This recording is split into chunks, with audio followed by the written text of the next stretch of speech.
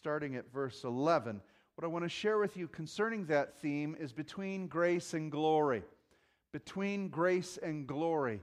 There's a power here that Paul wants to show us. So between grace and glory, we want to come to the place of Titus chapter 2, verse 11 through 14. Now the book of Titus is about character. Character matters. How many of you know that? Character does matter. And what Titus is going to show us in Titus chapter 2, verse 11, is the theme of this book. And let me read it to you. If you don't have a Bible, it's on the screen. But please turn to your Bibles. Titus 2:11. For the grace of God has appeared, bringing salvation for all people, training us to renounce ungodliness and worldly passions, and to live self-controlled, upright, and godly lives in the present age, waiting for our blessed hope, the appearing of the glory of our great God and Savior, Jesus Christ, who gave Himself for us to redeem us from all lawlessness and to purify for Himself a people for His own possession who are zealous for good works. Now, what he's saying here is in this very first verse is this, that for the grace of God has appeared. Well, if it appeared, it obviously wasn't there before. Does that make sense to you? That grace was not known. That grace that was appeared now was hidden, if you will. And so we have to ask ourselves, when did grace appear? Why was it hidden? Write this scripture down, 1 Peter 1:10. Let me read it to you. 1 Peter 1:10 says this, concerning this salvation, the prophets who prophesied about the grace that was to be yours searched and inquired carefully. So they knew there was a grace coming. The prophets of old knew there was a grace coming. They searched their writings for it, for we who received it, right, it appeared to us. They inquired carefully. Verse 11 of 1 Peter 1, inquiring what person or time the Spirit of Messiah in them was indicating when He predicted the sufferings of Christ and the subsequent glories. It was revealed to them that they were serving not themselves, but you, in the things that have now been announced to you through those who preach the good news to you by the Holy Spirit sent from heaven. Things into which angels long to look into. So this grace was coming. The prophets spoke of this grace Messiah was bringing. They searched their own writings to try to understand, when would it appear? When would it come? And what's fascinating is this. It says, these things even the angels desired to look into. They didn't know when this grace was coming, this work of God. It was hidden in Him from the beginning of time. But what Paul is saying is that grace has now appeared to you. Paul said, we're the ones who have brought it to you. It's what the prophets were searching for. It's what the angels desire. And so this grace appeared. And Paul says it in Titus, for the grace of God has appeared. How did it appear? What did it look like? This is why they couldn't find it, because it looked like this. It was the cross of the Messiah. No one understood this. Isaiah wrote about it in the suffering servant. By His stripes we're healed, but they couldn't figure this out. When Jesus came and said, I must go to Jerusalem that I may offer my sacrifice and die there, Thomas said, no, you're not gonna. Peter said, no, you don't have to do that. And Jesus said, get behind me, Satan.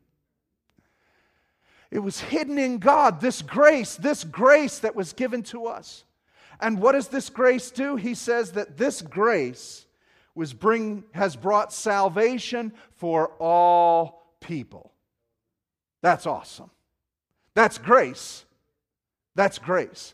A grace that brings this salvation to all people, this glory to all nations, all Jews, Gentiles, whosoever will believe. This grace has appeared. The grace was demonstrated to us by the body of Christ on the cross, paying the price for our sin, that we might have an exchange, that we may lay down our sin and pick up our new position in Christ as sons. Amen? That's what he's saying. It appeared now. Now, so we have grace. How many of you are thankful for grace this morning? Thank God I've got grace that saved my soul. It's not because of who I am. It's not because of what I've done. It's because He's so good. He said, just come in. Come get this. Now, that's the grace that Paul talks about, and he says the grace of God has appeared, bringing salvation for all people. And then he goes on, he says it's going to do something to us, and what happens in this change in us is because, skip down to Titus 2:13, he says, while we have this grace, we are waiting for our blessed hope, the appearing. There's another appearance. The first appearance was grace. But there's another appearance that's coming, for the appearing of the glory of the great God and Savior Jesus Christ. God revealed Himself once in grace, and He's coming back again physically, tangibly, in glory. Now that should do something to us. This grace should do something to us, but the waiting for the glory should also do something to us. And so there's two appearances of God, the full manifestation of God physically, tangibly on earth. His first tangible appearance was in grace. Whosoever will, come unto me. All who are hungry and thirsty, I'll give you rest. The grace was given to all people. Now the second coming, that next appearance of God, is in the glory. Now this verse is an essential verse for the deity of Jesus Christ. You've got to see this. Because here, what title does Paul give to Jesus the Messiah? Great God. Now, there's no other way in Greek to reconstruct this phrase. He's not talking about God the Father here. He is identifying Jesus as full deity. Jehovah's Witnesses don't like this verse because they don't believe that Jesus is divine, fully God. But this verse clearly and expressly states that we're waiting for the appearance of the glory of our great God and Savior, Jesus Christ. He is our great God. He is our Savior. And that's the grace and the glory. The grace is He's our Savior. The glory is He's God. And so that understanding should change our lives. It should impact us. That we live between grace and glory. Grace and glory. The tension of those two realities of God pulling on our lives. Thank God I've got grace, amen? But I've got to prepare for His glory. For His glory is brilliant. He is holy. He is majestic. His glory fills the whole earth. When Jesus returns, you remember what John saw when he saw Him? John knew the grace. John the apostle, remember he laid his head on Jesus' chest and said, Jesus, which one's going to betray you? Jesus. He could whisper and talk to Him. He was the one, he put it as the one whom Jesus loved. He knew the grace of Jesus. He walked with the grace of Jesus. But then on the Isle of Patmos, he had a vision. And when he turned to see the vision of the one who was coming, he fell on his face as dead, because the one whom he had seen had eyes of fire, and a two-edged sword came out of his mouth, and his clothes were brilliant as a high priest, and his feet burning as brass, and his voice sounded like thunders and lightnings. And he saw the glory of God fully manifest in Jesus Christ, within whom the fullness of the Godhead dwells. So there's something between the grace and the glory of God that we live in. That should always be penetrating your heart and mind and your actions. Oh, I have grace. I'm accepted by God. Thank God. I've got grace that when I fall, I have an advocate with the Father, a high priest who always intercedes for me. Oh, thank God. But I know one day I'm going to stand before the judgment seat of Jesus Christ and the glory of God to know and be asked, what did you do with this grace I've given you? There's a tension between the grace and the glory that should cause us to live a righteous and holy life. Amen? That grace enables us and allows us to do it. Let me read to you what John said in 1 John chapter 3, 2. You can write that down and read it later. 1 John chapter 3, verse 2. That same apostle who saw the grace and saw the glory. How many of you remember when Peter, James, and John were on the Mount of Transfiguration? And they knew the grace of Jesus. They heard Him as a teacher, and all of a sudden something happens. He's lifted up, and the Shekinah comes out of Him. The glory begins to emanate. They cannot even barely see, and all of a sudden Moses and Elijah show up. Peter says, "This place is cool. I'm building me a tent. Can we stay here forever? You want to abide in the glory? Let's just stay here, Jesus." No. My first appearance is for grace. The glory's coming. But they had a glimpse of the glory, didn't they? They preached the grace, but they know there's a coming glory. You've got to hold on to that, brothers and sisters. You've got to hold on to it in this world, to know that there is going to be a finality to this story. There is going to be an outcome to this story, and Jesus is glorified. Well, John says this, "Beloved, we are God's children now, and what we will be has not yet appeared, but we know that when He appears, we shall be like Him, because we will see Him as He is. And everyone who thus hopes in Him purifies himself as He is pure." So you see what he's saying? We don't know what we're going to be, but there's an appearing coming. He's coming in His glory, and we will see Him as He is, and we will become like Him. Therefore, knowing that there is a glory coming, you will purify yourself. You'll walk circumspectly in the grace given to you because there's a glory coming. I don't like people who talk about sloppy grace, who use grace as a get-out-of-jail card, who use grace as if, well, He'll forgive me anyways. Really? Is that the way you're going to walk in the glory of God? Is that the way you're going to appreciate the sacrifice of Jesus Christ?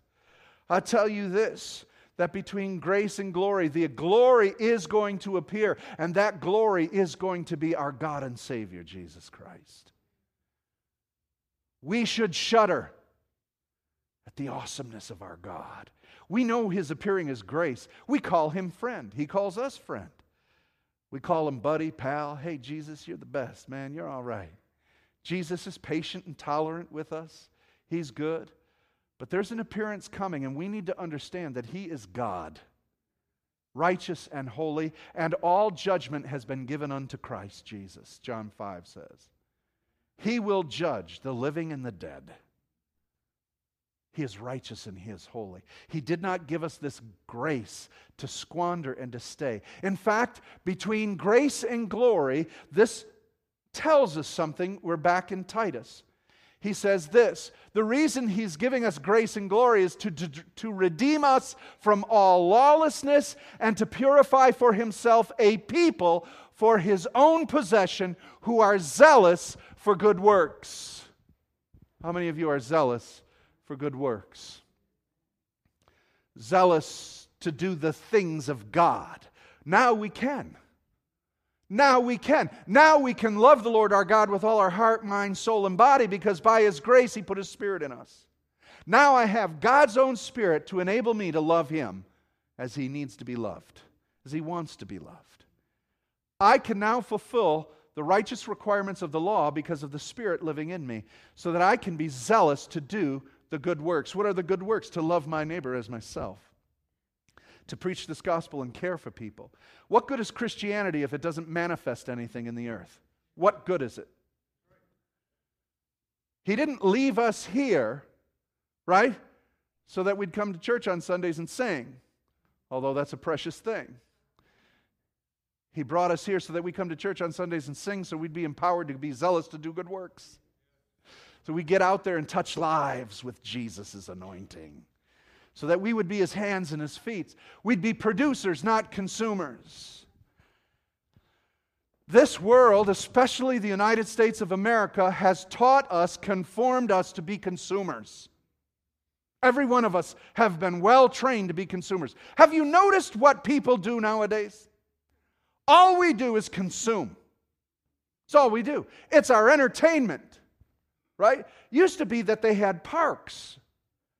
How many of you remember parks? A long time ago, there were plots of land in cities that they set apart where people walked in nature and did things. Really, it's a fascinating concept. They're gone now for Walmarts and Lowe's and Home Depot. What do you do to entertain yourself? You either go out to eat or you go shopping. Come on, think about it. Right? We're consumers. Kids used to go out and play. They did. They used to go out and play at these parks. Remember those parks, those things? They used to go and say, hey, anybody want to play football? And they'd play football together. No, now you have to buy football. You buy Little League. You buy, hey, they've got all these sports teams now that you have to consume and buy and pay for this and pay for ballet and pay for that. And pay. Kids used to play. Now we have to consume what they do. We have to pay for what they do. Everything's based on consumer. This thing's gotten out of control. Now, I would encourage you to find that out about yourself. Many of you don't even realize what consumers you are. We want. Even in our Christianity, we want. When I talk about the fruit of the Spirit, love, joy, peace, long-suffering, patience, goodness, right? We want that. How many of you want that? That's not a list of wants. We look at it as a list of, I want that. Yeah, I want 3 of those. Give me some patience. I want that. Give me some joy. I want that joy in me. I want that joy. It's not a list of what you can get. It's what you're supposed to be producing. It's a list of what's coming out of us by the nature of God in us. We're to be producing these things. And between the grace and the glory, that's what's developing in us. Knowing that His glory's coming and I've received His grace, it's producing this fruit in me that no one else on earth can produce. How many of you know that? Now, the world wants to consume it, but they can't produce it. They want love, so they try to buy it. I'll take 2 of them women. I saw this on the streets of Tijuana. I'll take a couple of women, I'll take some porn, I'll take this. I need some love, I need some closeness, so I'll buy it, because many of them can't produce it. But you can, because you have within you the very nature of God's Spirit.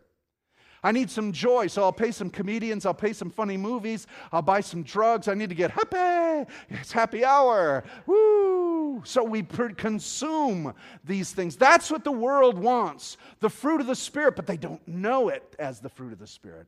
But we produce it. Now, between the grace and the glory, that's what's being produced in us. So let me show you what he says will take place. In Titus 2:12, he says that this grace and this glory is training us to renounce ungodliness and worldly passions and to live self-controlled, upright, and godly lives in the present age, so that he can have a people for himself that's purified, that long for godly works, good works. So it's training us, cross-training. That's what grace is. Cross-training. That's what we're all in. How many of you are, anybody here work out? Cross-training. Do you know what cross-training is? It's a type of training. The idea of cross-training is this, that you mix up the type of training you're doing. Maybe one day you do all cardio and the next day you do your weights. You're cross-training, you're mixing things up. Well, God is cross-training us between grace and glory.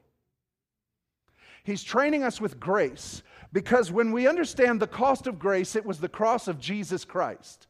That I am going to leave ungodliness. I'm going to leave the things of the world and lawlessness because of the price that was paid for my sin. Again, it's horrible to consider that there are believers who live with sloppy grace. I guess we all do. But for us to even think that we can get away with something because, oh, he'll forgive me anyways. He will. But is that the attitude? Is that cross-training? What is cross-training? It teaches you to do what? Die. That's cross-training. Grace training says, he must increase, I must decrease. Cross-training says that the only remedy for the flesh is what? Come on, say it again. You got it right. The only remedy for the flesh is? The only remedy for sin in our lives is? That's cross-training. We're working out now. And he says that there's two areas that between grace and glory, this cross training will minister to us. He says that we have to get rid of worldly things. We're going against the world. He says that it's training us. Now, that word in the Greek for training is hard discipline. Grace and glory are moving hard. The Holy Spirit is pushing hard. The Holy Spirit's pushing hard in our lives. Sometimes many of us don't even recognize that it's the Holy Spirit moving us, calling us to deeper things. Many of you are going through very difficult trials. Can I tell you that's cross training? Many of you have had your faith challenged. Well, resistance is part of strength. You don't know how much faith you have till you're in a good fight. You don't know how much you love the Lord till someone comes against the Lord in your life. You don't know how devoted you are to God until someone offends you. You going to give up on God? Right? This is cross training. You're supposed to leave. It's going to train us. This is it. It's active. It's training us. Verse 12, Titus 2:12. It is training us. All right, that's an active present tense. The Holy Spirit's training us. This morning, He blew a whistle. Brrr, get up. Let's go. Start moving. Up, up, up. Training us to renounce ungodliness and worldly passions. How many of you have renounced ungodliness? Huh? He's training us how to do that. But there's a process because there's so much ungodliness in us, we've got to have it exposed. Right? We've lived with it all our lives. We didn't even know it was ungodly. I didn't know that was it. And then all of a sudden you're getting more fine-tuned. You're realizing, I've been eating junk food. This junk food is making me follow more ungodliness. I've been watching junk food. I've been listening to junk food. And He's saying, I need to teach you how to renounce it. You work with people in the area of deliverance, delivering them from the demonic. There are times the reason the demonic is in people's lives is because they've allowed it. Many times they don't even know it. And when the Holy Spirit helps you identify it and find it, you tell that person, I need you to renounce this. Because by their renouncing it, they are willfully declaring it has no right to remain. All right? So it has no legal right to be there, so now you can cast it, get out of here. There's been a legal renouncing. How many of us have literally renounced the world? Come on now. We're being trained to renounce the world. How are you doing in that? Parents, are you training your children to renounce the world? What does that mean, renounce the world? I'm never going outside again. I'm only going to work in a church. I'm only going to think Jesus thoughts. Only listen to Jesus music. Only look at Jesus paintings. I'm only wearing Jesus clothes with Jesus buttons. A lot of people think that's... What is renouncing the world? It's the god of this age, the worldly things that lead to sin, that desire of the flesh, to renounce that. Brothers and sisters, between grace and glory, the Holy Spirit is cross-training us that our God is holy. He is coming. He is coming on a white horse with a sword in His mouth. He is mighty to judge all the heavens, the earth, and all people and all nations. Our mighty God is coming. We will stand before His judgment seat. Thank God for grace that saved us, but train with that glory, the weight of that glory. Weight of His glory. Glory in the Old Testament is chabad. Say it with me, chabad. Oh, you were good. That means weight, the weight of His presence. Jesus is coming with the weight of His presence literally in flesh. The angel said He in like manner will return physically, bodily to this planet. His kabod, His weight, His glory is here. That weight should be pressing on you in what you're choosing to do every day. That your desire is to walk in righteousness, renouncing the things of the world. Throw off the things that so easily, the sins that so easily beset you. Train. In fact, that's what Paul says in Corinthians. He says this, write this one down, 1 Corinthians 9:24. Do you not know that in a race all the runners run? That's genius. All the runners run, but only one receives the prize. So run that you may obtain it. Every athlete exercises self-control in all things. They do it to receive a perishable wreath, but we an imperishable one. So I don't run aimlessly. I do not box as one beating the air. I discipline my body, and I keep it under control, lest after preaching to others, I myself should be disqualified. Paul says, I'm in this thing because there's a glory set before me. Again, it's that reference to receiving an eternal crown, the Stephanos crown, the crown of victory that Jesus will put on my head. I'm running a race, he says, that has a reward to it. So I have to discipline my body. I have to recognize the glory that's coming. I thank God for the grace, but I recognize there's a glory coming. And I must work. I discipline. I don't just hit anything anywhere. When I throw a punch, man, it's going to land. When I'm fighting the devil, I'm not just Fred Sanford. I'm not just hitting like that. I know where I'm going to hit. And when I hit that devil, I'm hitting him square in the jaw. Because I know I've been working hard. Because he says, as a preacher, I don't want to be disqualified. Now there's people who say, oh, well, that means he's losing his salvation. Absolutely not. I mean, every time you fall, you've lost your salvation. Every time you've not been qualified enough. What was the grace about? What he means is disqualified from the prize, from your reward. Let no man rob your crown, steal your crown. I don't want to lose my reward. I don't want to be disqualified. That while I'm preaching, I would do something that offends my preaching, and then no one wants to listen to me anymore. What good is it to have a preacher who preaches righteousness, and you find out he's been having affairs or stealing out of the offering? Disqualified. I ain't going to his church anymore. Right? All right, he's got a chance to repent, get right with God, and so forth, but he's disqualified his message. Paul says, I don't want to disqualify my message.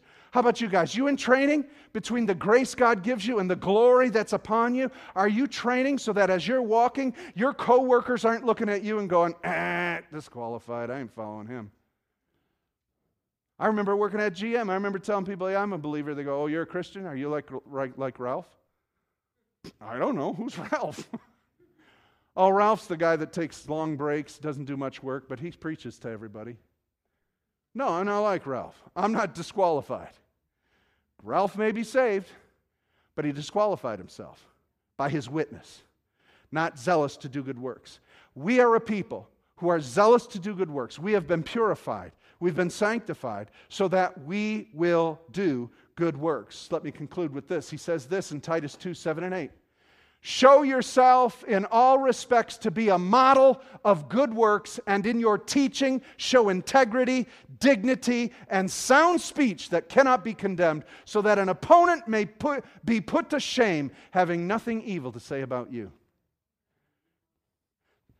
Right? So the accuser of the brethren's got nothing on me, because I am working hard to walk in righteousness and stay in the balance of grace and glory in my life. I thank God for the grace. I know I fail Him. I thank God for that grace that covers me. But under the weight of that glory, I will put away worldliness and I will live unto righteousness. That's what the whole book's about. He starts out saying, hey, your leaders in your church, the elders, they should be this, this, this, and this. Right? Men should act like this. Women should act like this. Children should obey like that. Servants and masters should behave like this because it matters. Character matters. And between the grace and the glory in your life, it should put on display good works, good speech, and a good testimony. Amen? It's time the church brought this back. And that we were the models of character. He concludes in Titus 3, Verse 4, and he says this, but when the goodness and loving kindness of God our Savior appeared, that's past tense, that's the grace, He saved us, not because of our works done by us in righteousness, but according to His own mercy, by the washing of regeneration and the renewal of the Holy Spirit, whom He poured out on us richly through Jesus Christ, our Savior. There's the grace. So that, being justified by His grace, we might become heirs according to the hope of eternal life. There's the glory. You with me?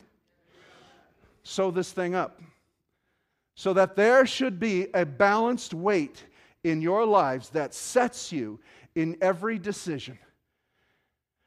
Now be careful. You know a tightrope walker, he's got that pole. Why does he have it? Because it extends a weight that keeps pressure in the center.